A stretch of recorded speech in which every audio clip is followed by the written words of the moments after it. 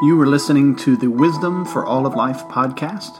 I'm Brandon Neely, and this is a part of my teaching ministry at Christ Church of Acadiana in Southwest Louisiana. Each weekday we go through one of the verses in the wisdom literature of Scripture and apply it to our lives. Today we are in Ecclesiastes chapter 4, verses 7 and 8. Ecclesiastes 4, verses 7 and 8. Let me read it for us. Again, I saw vanity under the sun. One person who has no other, either son or brother, yet there is no end to all of his toil, and his eyes are never satisfied with riches, so that he never asks, for whom am I toiling and depriving myself of pleasure? This also is vanity and an unhappy business. How sad. How sad is this quintessential workaholic, the miserable miser, the Scrooge, the lonely Sabbath breaker. Notice in the text here that his loneliness is connected to the endless toil of his life. His eyes are never satisfied. He works tirelessly, endlessly. He doesn't take a break. He doesn't participate in Sabbath.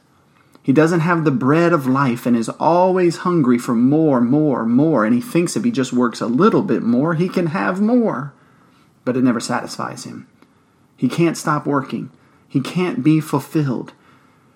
All of his neighbors are monetized and utilized, and in the end, he has no one. They begin to feel that his entire purpose in life is his work and his money and his gain, and they just don't find that friendly. He may be rich, and he probably is rich, but he suffers the greatest poverty of all, loneliness. He has no other, says Solomon. No brother, no friend, no son, no family, no one. As a result, his work is antisocial and unneighborly. It's not for the purpose of the community or for the church or for the family or for the good of others. It's for himself and for filling that empty void that will never be filled. He never stops to ask, for whom am I working so hard and depriving myself of the normal pleasures in life? I have no family, no church, no community, and he never stops to even think about it. Now Solomon says, this is vanity. It's futile. It's a waste. It's a mist. It's like chasing after the wind.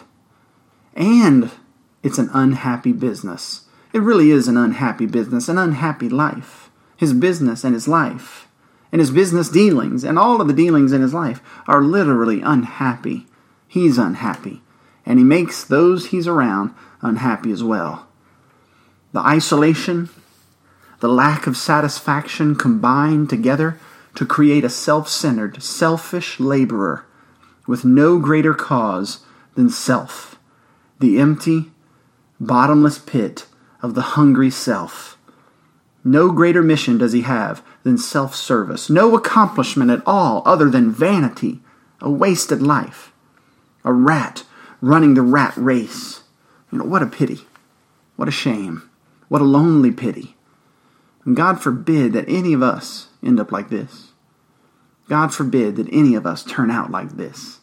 Now, to that end, how might we avoid turning out like this guy? He didn't wake up one morning and become this lonely, miserable miser in an evening. No, this took time. This built up over the years and over the days. How might we avoid this? By the grace of God, by the Spirit in us, by Jesus alive and with us, guiding and shepherding us, of course. But how does God give us grace? How does the Spirit guide us? How does Jesus shepherd us? Primarily, here it is, Jesus shepherds us and keeps us from this path of the lonely workaholic. He shepherds us through the Word of God. And right here, we have a huge bit of grace to protect us. Jesus wants to protect us this morning, to shepherd us with his pastoral crook, the crook of a question in the Word of God. It's right here in the text. Here it is. For whom do you toil and sacrifice?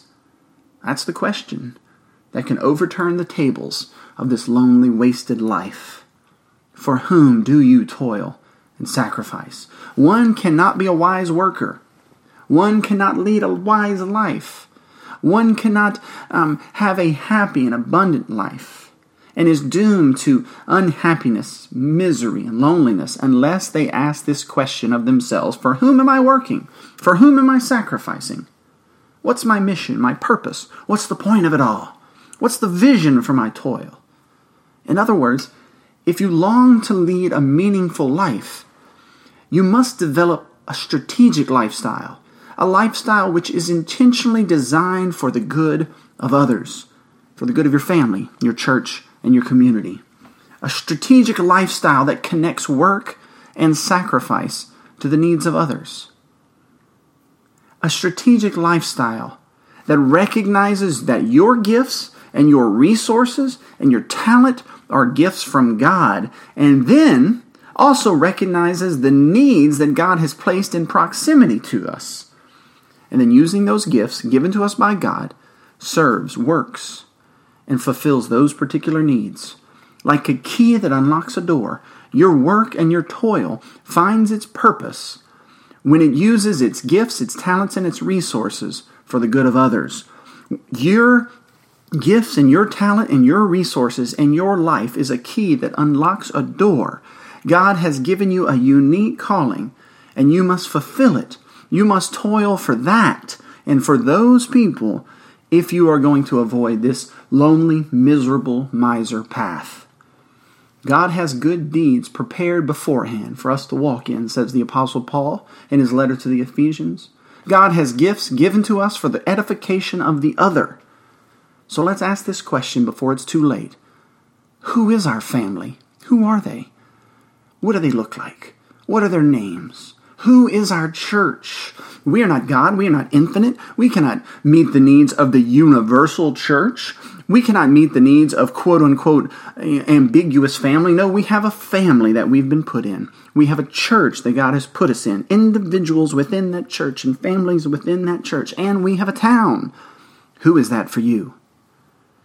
Ask that question and start living that wise life today. That is the way Jesus Christ will shepherd you away from this miserable, lonely, wasteful vanity of an existence. I'm Pastor Brandon, and this has been another episode of the Wisdom for All of Life podcast.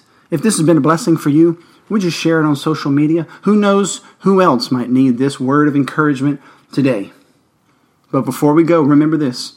If the Lord has called you to it, to find that need and to connect your gifts and your passions and your time and your resources to those particular needs in your church, in your family, and in your town, if God has called you to that, He's going to equip you for it. He'll protect you in the midst of it, and He will bless you along the way. Have a great day.